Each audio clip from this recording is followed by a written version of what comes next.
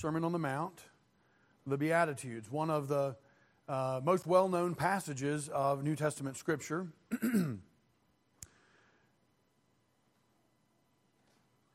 And yet, as Brother Mike has already said, much more fundamental than I think we, in modern American Christian culture especially, give it credit for. This is not just a list of Benjamin Franklin's aphorisms about how to live a good life.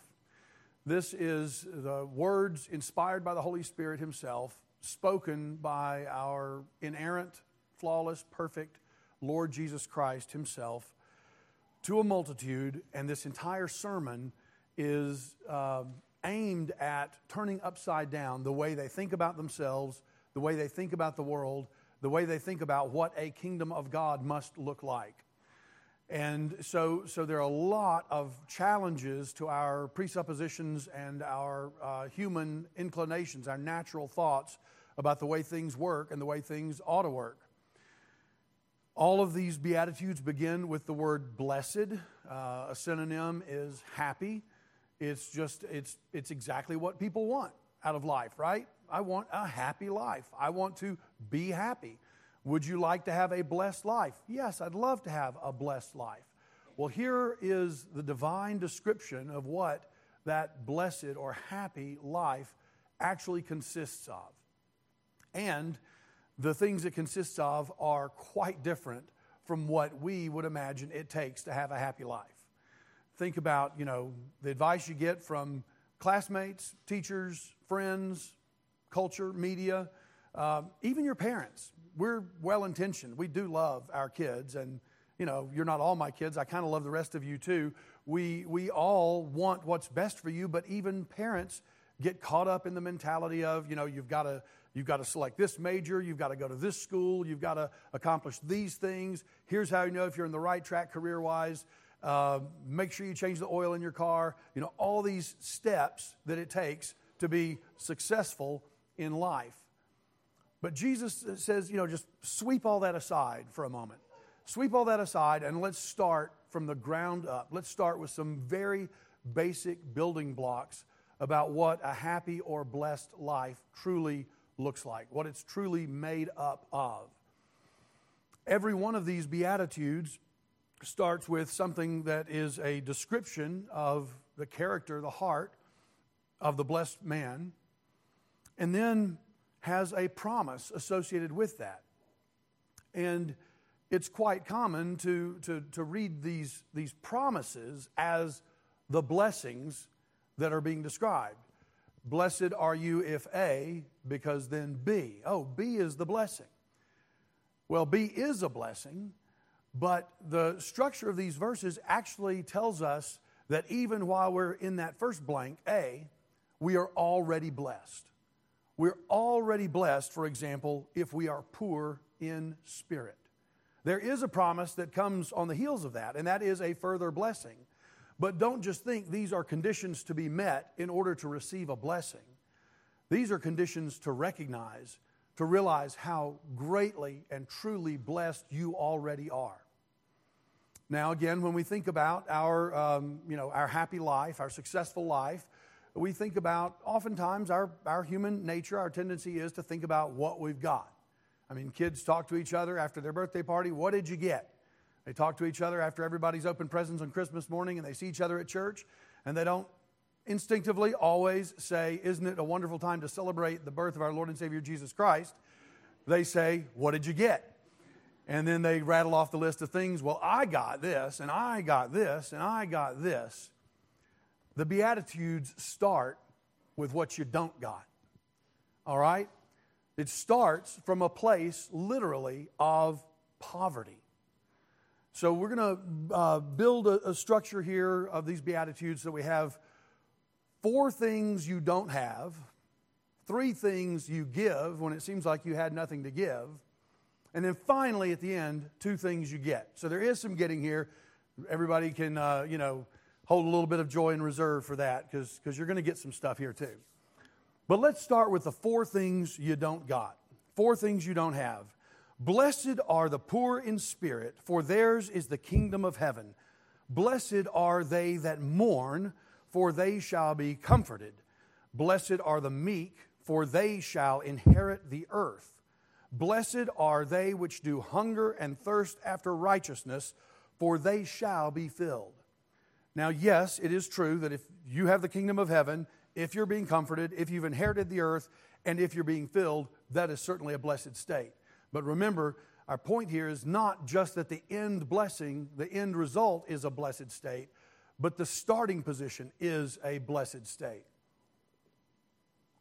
So, the one who's poor, sad, maybe a little shy, not super courageous, and the one who's hungry and thirsty. That's the guy we're talking about. That's the girl we're talking about. We're talking about somebody who is lacking in all these areas. You remember Paul, the apostle, it's not an exaggeration to say the greatest of Christ's apostles, although not one of the original 12. He said, by inspiration of the Holy Spirit, I labored more abundantly than they all. So Paul did a tremendous work of evangelism and establishing churches and strengthening and confirming the saints in the first century. Traveled all over the Mediterranean world, endured unspeakable perils and sacrifices, willingly, joyfully for the cause of Christ.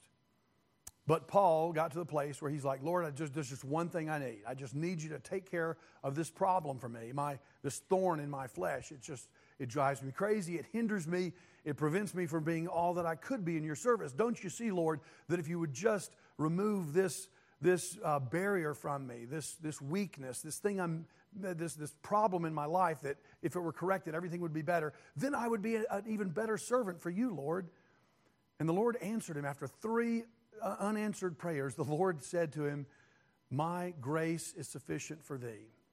And Paul learned, when I am weak, then am I strong. You see, when we're strong, when we think we've got the capacity, the ability to do something, to tackle a problem, to find a solution, to work it out and move to the next step, even if we don't think we're the strongest man or woman in the world, if we think we've got a basic toolkit of strengths to be able to take care of life's needs, then in the category of things that we think we've got covered, we're not looking for help. I mean, how many of you woke up this morning and said, Lord, please help me tie my shoes this morning? I would guess that not many of you did, because you know how to tie your shoes. You've been tying your shoes for many, many years. And so that's just not something that even occurs to you as an area that you need help in your life. But what if you were about 75 years old, doubled over in pain, afflicted so much that every morning when you roll out of bed, you're not even sure you can stand up and can barely move, maybe can't move without some mechanical or other human assistance? That person might say, Lord, help me tie my shoes. That's a person who recognizes even this seemingly simple thing is actually beyond my capability. I need help. And so when we recognize that we are weak, it drives us to the place of ultimate strength. It drives us to our Lord and Savior Jesus Christ. And so here's the challenge, even in the areas where you think you're doing okay, even in the areas that you might characterize as your strengths, your gifts. You give God the glory for it. You know, He's gifted me with this fine singing ability, or this wonderful work ethic, or, just an outgoing personality, or whatever it is. And I'm certainly not denying that God gives His children gifts. But even in those areas, you need to be ready to lay those crowns, as it were, at the feet of Jesus and say, Lord, I need your strength even in the areas where I perceive myself to be strong. In other words, I need to see myself as weak and lacking in every area of life, because all of our righteousnesses, the very best, the man at his best state is altogether vanity. All of our righteousnesses are as filthy rags in the sight of the thrice holy God. You can't be strong enough to impress God. You can't be strong enough for God to say, wow, I'm glad I made him. He's really coming through for me. No, you can be strong enough to recognize that in your strength, you are still weak and you still need the filling, provision, wisdom, and guidance and leadership of your Maker and your Redeemer. Blessed are the poor in spirit, this poverty of spirit, this sense of emptiness, this sense of need. You know, there are millions, billions of dollars spent in this particular segment of healthcare every year. People saying, you know, I just feel empty. I just feel discouraged. I just feel depressed. I just feel lacking. It drives me a little bit crazy when our modern psychologists and pop psychologists, which is all the rest of us, go back into history and try to diagnose the mental ailments of all of God's saints of years past. You know, William Cooper, it goes without saying now that every time you're talking about God moves in a mysterious way, you got to tell the story about how terribly mentally afflicted he was. Well, you know, these mental afflictions that William Cooper, that John Bunyan, that these great giants of the faith, Paul the Apostle, that these kinds of men experienced were evidences of this very condition, a poverty of spirit. It's okay not to be okay. It's okay to recognize that you're missing something. In fact, the scarier situation is to be in a position where you don't recognize you're missing something. Because the whole need not a physician. You don't go to the doctor when you're feeling fine, usually, unless you're required to take your annual checkup or get a sports form filled out. You don't go to the doctor. You don't go think about what medicines could I take. If I'm feeling fine, doing fine, no problems at all. You go for help when you have a felt need. We go to Christ when we have a felt need. And therefore, it is a blessed state to be poor in spirit, to have that recognition of your own great spiritual poverty, your own crying need, your not just a desire or even a craving, but a desperation for deliverance, for healing, for strength, for a rock that is higher than you are. Blessed are the poor in spirit, for theirs is the kingdom of heaven. The person who feels like he's got nothing, Lord, I come to you empty-handed. That one, he says, is going to have an entire kingdom. He's going to be a king and a priest with the great King of Kings and Lord of Lords. He is going to sit and stand and laugh and leap and dance with joy in the presence of ultimate royalty. This one who is poor in spirit. Blessed are they that mourn, for they shall be comforted. Luke's account of a similar sermon Jesus preached in Luke chapter 6 says it this way: Blessed are ye that weep now, for ye shall laugh. So mourning, weeping, being comforted, even to the point of being able to laugh. Again, mourning is a symptom of someone who knows they don't have it all together. You've never had a day where everything went so perfectly right that there's such thing as tears of joy, but you've never had a day where things went so perfectly right that you broke down in mournful sobs. Mourning is a symptom, again, of a lack, of a need, of an unfulfilled emptiness. You might say, well, that doesn't sound like a blessed state at all. But it's exactly the blessed state that leads to the filling of that emptiness. It's exactly the blessed state that draws us to the feet of our great Comforter, the Paraclete, the Holy Spirit, whom Jesus sent. Another one like unto me, he said, and he will be with you, and he'll remind you, he'll teach you all things whatsoever, he'll bring to your mind all things whatsoever I've taught you. That mourning spirit, that sense of mourning our own sins, that sense of mourning our own inadequacies, our own failures, our own disappointments in ourselves, and the ways others have let us down. These are all things that it is appropriate to mourn. But it's also appropriate that when we mourn, we sorrow not even as others which have no hope. We don't mourn in sort of a self-fulfilling spiral of despair. We mourn in a way that leads us to the one who has the answers. Like Jesus' apostles, when he had some hard sayings, and some of the disciples, other followers left, and he said, will ye go also? And they said, to whom can we go? Thou hast the words of eternal life. Like the little child who's just gotten a spanking from daddy, but the only comfort this child knows in the world is found in the arms of his daddy and his mommy. And so he runs to the place of the very source of affliction and wants a hug, wants that embrace, wants that comfort and strength. Blessed are they that mourn, for they shall be comforted. Blessed are the meek, for they shall inherit the earth. Meekness is not weakness. meekness is not really a character flaw, although it does here describe something that in the eyes of the world is seen as a lack, seen as something missing. You don't have enough self-confidence. You don't have enough bravado. You're not willing to take risks. You're not willing to put yourself out there. You're not willing to take center stage and stand in the spotlight. You must be a really meek person. It's fine being a meek person.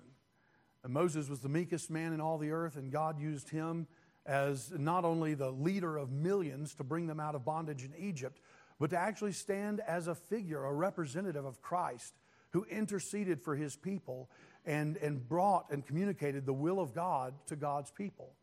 And of course, Moses is a great example, but Jesus is himself the ultimate example. As we notice in every one of these Beatitudes, Jesus is its perfect embodiment, which is what's so wonderful about this very detailed list of these Beatitudes, because we talk about, I want to be more like Jesus. Oh, if we could just be more like Jesus.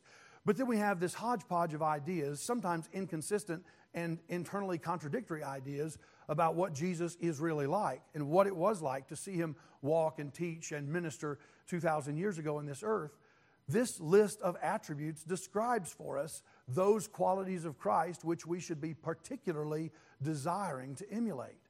And so don't see it as a loss, a deficiency, an inadequacy in yourself when you are seen as meek. It's good to be meek, because what meekness really means is not weakness. It means a strength that is under control. It means a strength that is quiet and resilient and persistent. A strength that is going to keep on going, where, the sprinter who can run the quarter mile just faster than anybody else, but can't even make it to the end of a marathon, is not, in the physical realm, that does not parallel the attribute of meekness. Meekness is the one who can go the distance because he's consistent and steady and even-keeled. This is a desirable quality. It's not that you're lacking enough excitement in your personality. If you can accurately be described as meek, it means that God has put something in you, and you are walking that path with him as he works in you both to will and to do of his good pleasure. There's an element of humility, of submission in both this and the poverty of spirit. A willingness, just an acknowledgement even, that I don't have all the answers. But it's okay, because I know the one who has all the answers. I don't have all the strength, but that's okay, because my friend who sticks closer than a brother does have all the strength. And so this blessed meek man, the promise to him is that they shall inherit the earth. The one who doesn't put himself out there in front, the one who doesn't try to grab the spotlight, the one who doesn't, angle and finagle and manipulate to try to get every promotion at work or every accolade at school. He just quietly and consistently does his best and does the job that he's been called to do, fulfills the calling of God in his life. In the end, he's the one who actually inherits the earth. And blessed are they which do hunger and thirst after righteousness, for they shall be filled. Again, Luke says, blessed are ye that hunger now, indicating that while this is a blessed condition, like the others, it's a temporary condition. You're not going to be desperately hungry for all eternity. You are going to be gloriously filled with the fullness of God throughout eternity.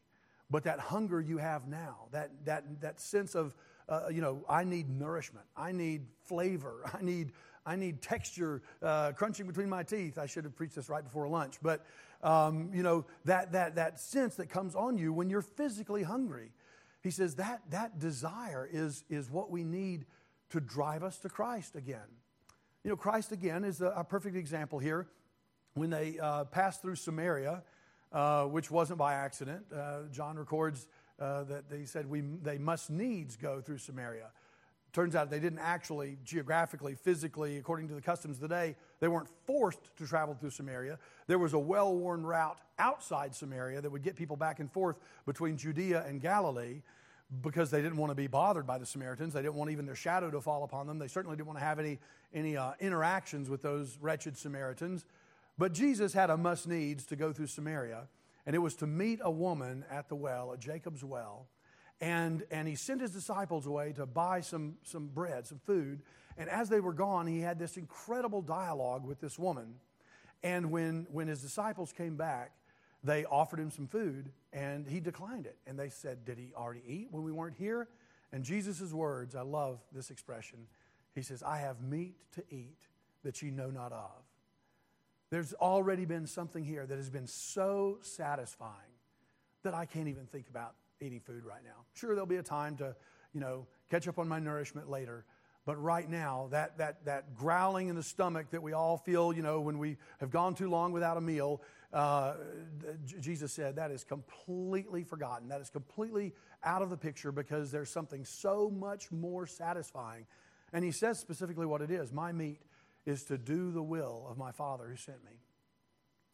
Your meat can be to do the will of your Father who sent you. Your great satisfaction is going to come not from stuffing yourself at a buffet line. Your great satisfaction is not going to come from an ice cream machine at the Western Sizzler that keeps pumping out, and all the kids get in a contest to see who can make the tallest ice cream cone. Your satisfaction is going to come from these meaningful spiritual interactions. It was not a self-absorbed, it wasn't a monk in a mountain somewhere in a cave just meditating on God that found this satisfaction. It was Jesus engaging with a sinful woman and telling her about himself, telling her about the promises of the gospel. This can be your meat too. This can bring you such life-fulfilling satisfaction that it won't even matter to you. What's my job? What's my salary? What color is my parachute? What my house, my car, my family? These things, these normal trappings of success are meaningless in comparison with the spiritually poor life, the spiritually grieving life, the spiritually meek life that is constantly yearning for the satisfaction found only in Christ and in doing His will. So, these first 4 Beatitudes, the kinds of things that make for a truly happy and a blessed life, start with you recognizing how much you don't have and you're okay with it. I'm okay being an empty vessel in the hand of a God who has all resources at His disposal. He can fill me up with whatever He chooses to. He can pour me out wherever He pleases to.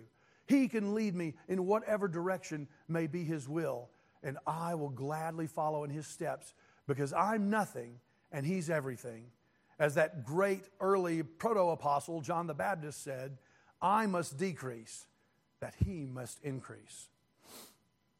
All right, the next 3 now are things you give. And it's tough to give when you don't have much to give, right? But it's not impossible. Remember, there was a widow who had 2 mites, and she went into the temple that day, and she cast in of her poverty all that she had. When you've got nothing, in some ways, it's a lot easier to give because you just empty everything into the hands of the Lord. You just pour yourself out. At my father's funeral back in 2007, hard to believe that was nearly 15 years ago, over 15 years ago. We'd been talking, we were snowed in, iced in up there in Cincinnati, and so we had the boys, the family, had several days together, and just beautiful, lots of tears, lots of laughter, lots of looking through old photographs and sharing memories, and time to prepare some remarks for the funeral service. But this remark that the Lord laid on my heart at the funeral wasn't among the remarks I'd prepared. It was just simply an observation. My father was one who suffered with mental illness for essentially his entire adult life. Not always diagnosed, but became more and more evident. He was a man who struggled with sin. Praise God, he did struggle. He was not a man who just rolled over and gave in to sin. He was a man who fought against sin. He was a man who reveled sitting under the sound of the gospel. He loved, helping people in inconspicuous ways. He was a devoted follower of Christ in accordance with his own characteristic of spiritual poverty. He had nothing, but here's what I said in the funeral. Since he had nothing, he could give us nothing except himself. And that's exactly what he did. My entire life, even after I was grown and moved out of the home, every time I would see my father, he was trying to give me more of himself. Well, friends, we are blessed to be able to be generous out of our poverty. Yes, it applies literally, like the widow's mite, to the area of financial generosity, but it means much more than that. Let's look at some things we can give to be more like Jesus. Blessed are the merciful, for they shall obtain mercy. When's the last time you generously, outrageously gave someone mercy that they didn't deserve? But of course, even as I said that, I was just repeating myself, because mercy by definition is a favor that someone doesn't deserve. You are giving them, in fact, a goodness in place of some punishment or some justice that they do deserve. So you have a valid claim against somebody. Brother Lewis does a lot of counseling. Brother Bradley has done decades of counseling. I'm sure that their observation in compared to my much more meager counseling experience would still line up with this, and that is that in most conflict counseling situations, I would say virtually every one of these kinds of situations, marital counseling, peacemaking, Ken Sande type endeavors between estranged brothers or factions trying to work out and bring about reconciliation over a grievance. In every one of these situations, people want to begin by telling you, explaining to you, proving to you, justifying to you just exactly why they are so right. But the interesting thing about mercy is it presumes you're in the right. It says, of course you have a claim against your brother. Now tear it up and throw it in the fire. Give it up. He owes you. Yes, he owes you. We all agree he owes you. Now forgive him. Now pay his debt for him. Now step alongside him and bear his burden with him. In other words, be merciful. Give out of what you don't have to give. And it is sometimes so hard to give mercy in this way. But it is so exhilarating and so Christ-like to be able to be generous to others in this way. Blessed are the merciful, for they shall obtain mercy. And of course, we know the teachings of Jesus, even the Lord's model prayer and the parable of the man with the debt of 10,000 talents. I mean, it's repeated over and over. Forgive us as we forgive others. Be merciful to us in the way we are merciful to others. That's really quite a horrifying prayer to pray if you think about it. Lord, I've been merciful today, 1 day out of 10. 1 opportunity out of 100 today. But I was merciful. Did you notice, Lord? Would you please be merciful to me just like that? 1 time out of 100, 1 day out of 10. No, the Lord is so generous with his mercy. And we are so stingy with ours. It's okay to be wronged. It's a characteristic of meekness to be able to absorb the pain of someone else's wrong and to love them more than yourself. And think, why would they do that? They must really be hurting. They must have a need. They must have a blind spot. There must be something I can do for them to help this person who wronged me so. You'll obtain mercy in proportion to your generosity with mercy. Blessed are the pure in heart, for they shall see God. I want to talk briefly about this in 2 dimensions. First, this is a gift you can give others as well. Purity of heart. And I don't mean merely moral purity. That's a wonderful thing in its own place. What I'm talking about here is the purity of intentions, a sincerity, an authenticity. You can give others the gift of being real with them, of being transparent with them, of not having ulterior motives in your dealings with them, of not having a phone call with them where your voice is all bubbly and respectful and polite and friendly, and then as soon as you hang up, you laugh with your friends about what an idiot the person was you were just talking to. That's not pure heart. That's a duplicitous heart. That's a double-facedness or a two-facedness or a double-mindedness. No, let me just, Lord, be simple. Let me be just like this beautiful, it even says spring water right here on it, right out of the earth. This beautiful, clear water. There's nothing in it. There's no coloring. There's no additives. There's no sugar. There's no dirt.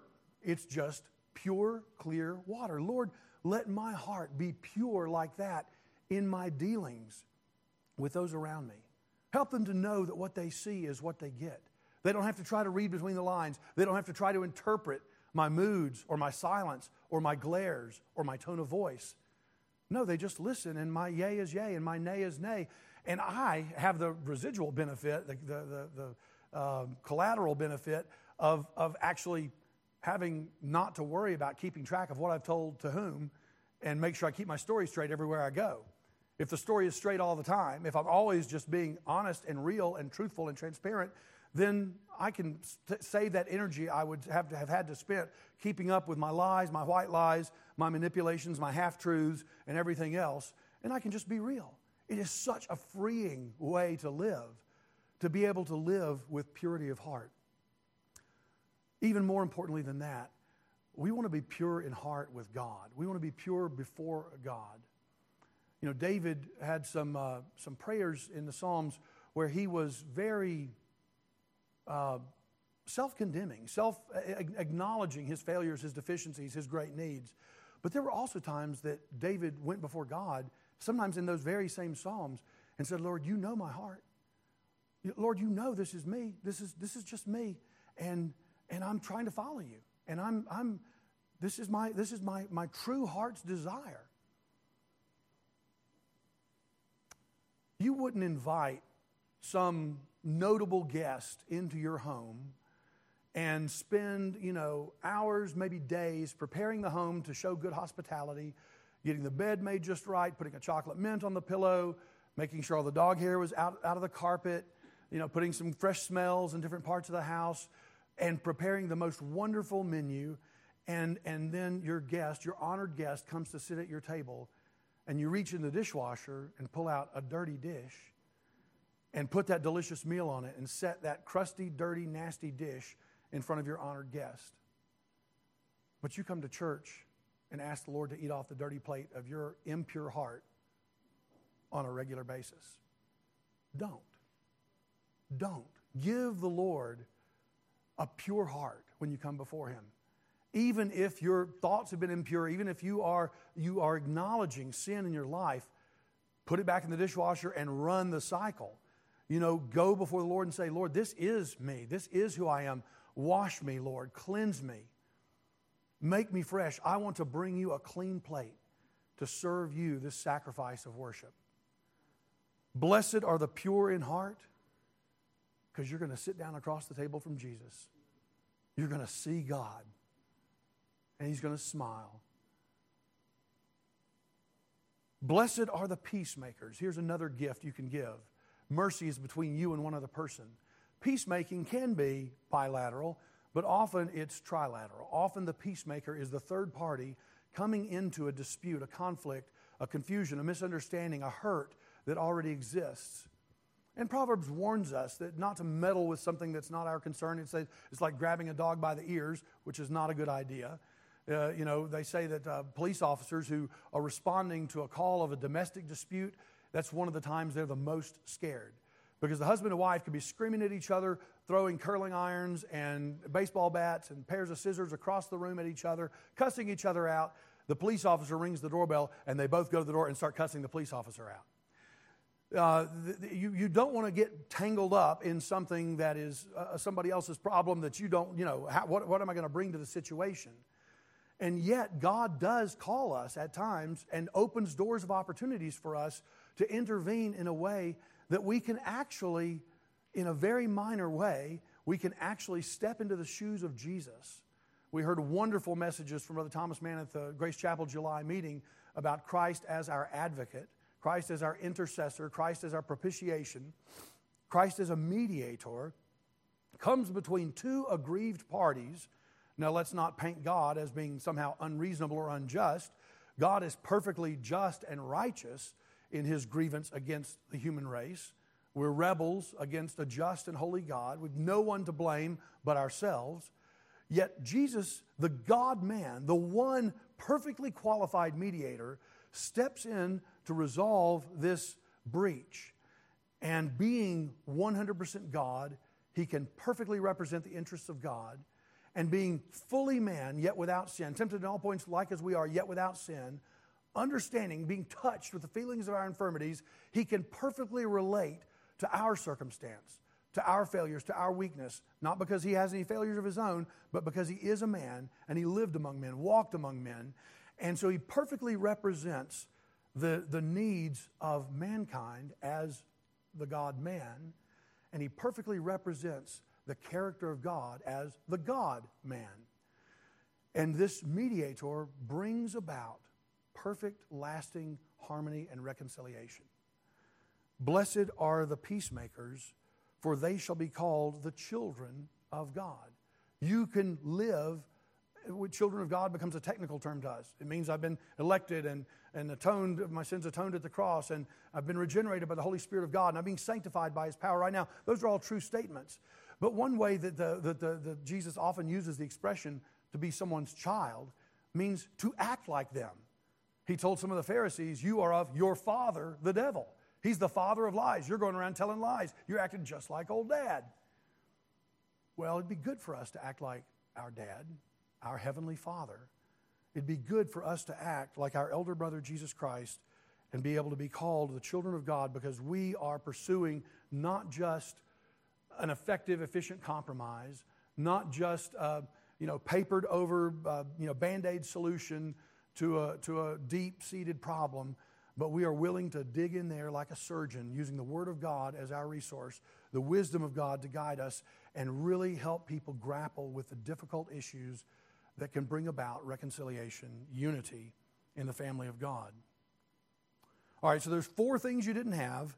There were 3 things you can give, even though you don't have much. Now, finally, we get to the good part. 2 things you get. So it's Christmas morning. What did I get? I'm living a blessed life. I'm having a rich and wonderful experience. Blessed are ye when men shall revile you and shall say all manner of evil against you falsely for my sake. I skipped to verse 11. Let me read to verse 10 too. Blessed are they which are persecuted for righteousness' sake, for theirs is the kingdom of heaven. So what do you get? You get some opposition. You get some resistance. You get some enemies. Jesus said, they hated me, they're going to hate you. If they hated me, they will hate you. If they hate you, it's okay because you remember they hated me.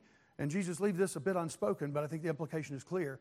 If they don't hate you, it's probably because they don't recognize that you're with me. That you're not living in a way that makes it obvious that you are aligned with Christ.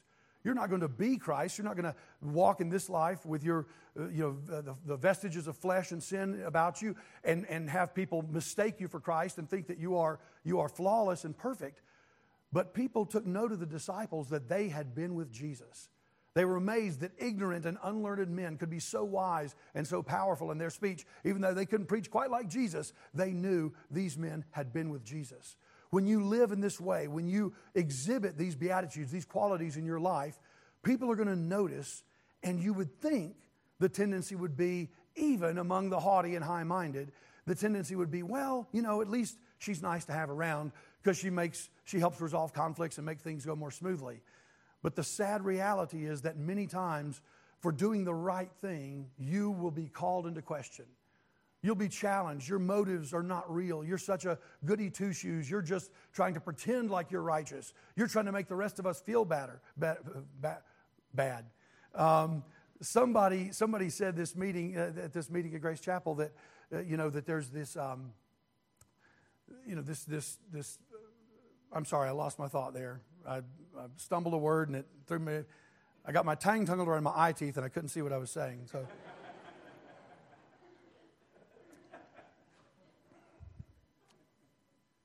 All right, I'm going to move on from that half thought. So, blessed are you when you're persecuted. And this is a hard one to swallow, but it is an important reality to recognize you're not just blessed because there's a promise of glory after the persecution. You're blessed, like the disciples said, they left rejoicing, left the hall of judgment rejoicing that they were counted worthy to suffer for the cause of Christ. You're blessed in the very moment of persecution. That's how Paul and Silas could be in chains, beaten, on their hands and knees, singing praises to God at midnight. rejoicing. Lord, you're so good. I've been beaten so badly. I've been mistreated. My rights have been taken from me. This is a terrible injustice, just like you did for me, Jesus. Thank you that I can do this for your cause. And it's not just the overt persecution of verse 10. It's the sometimes more corrosive and erosive drip, drip, drip of microaggressions, they call them, these days.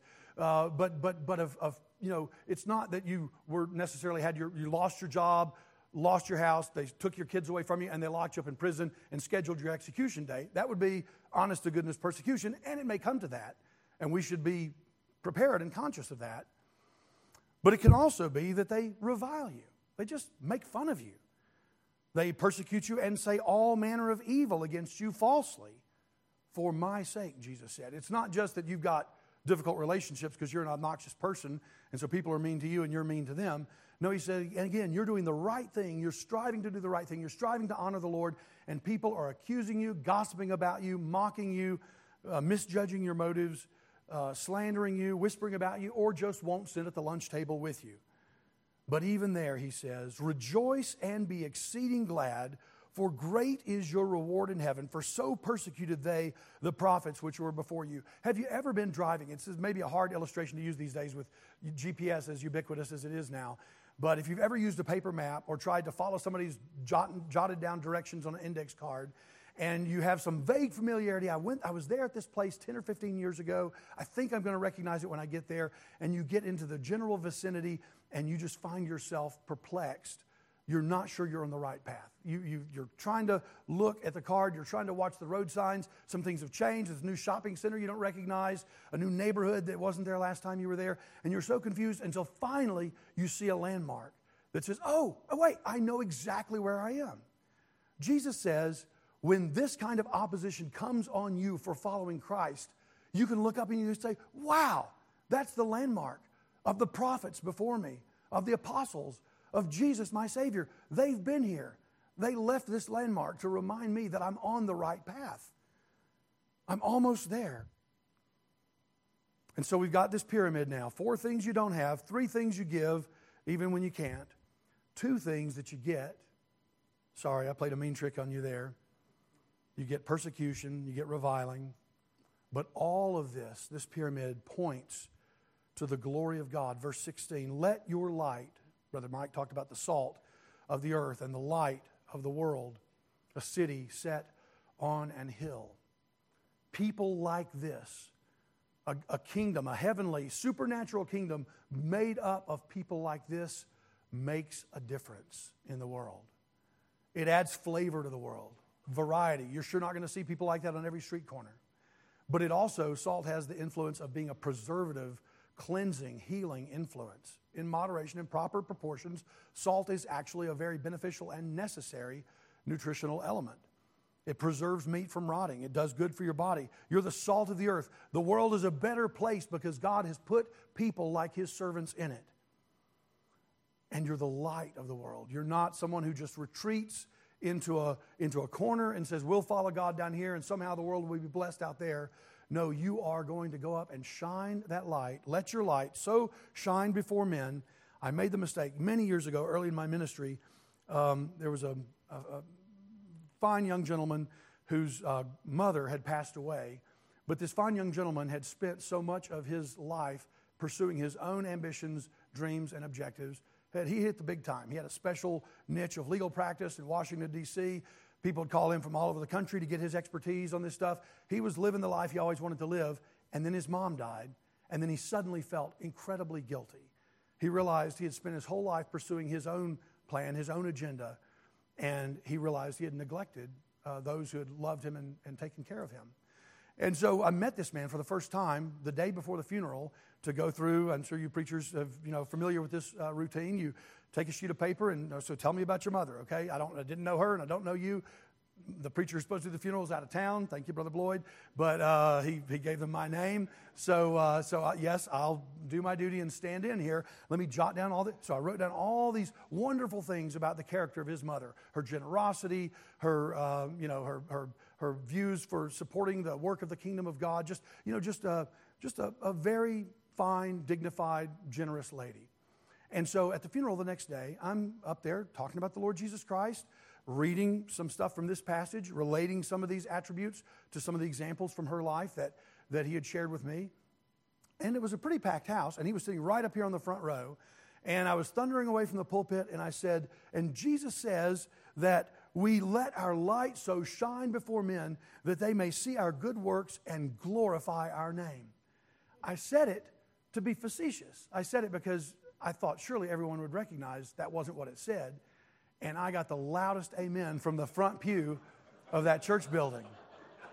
He's like, let's toot Mom's horn. I felt bad because I kind of accidentally lured him into that trap. So I try to be more careful about that ever since. So let's be clear up front. That's not what the verse says. This verse does not say you're doing all this so that men will pat you on the back. Even other humble, meek, poor in spirit church members will come up and say, you're doing such a good job, brother. You're doing such a good job, sister. Keep it up. A word of encouragement every now and then is nice, but that's not why you're doing this. You're not doing this so that people will see you.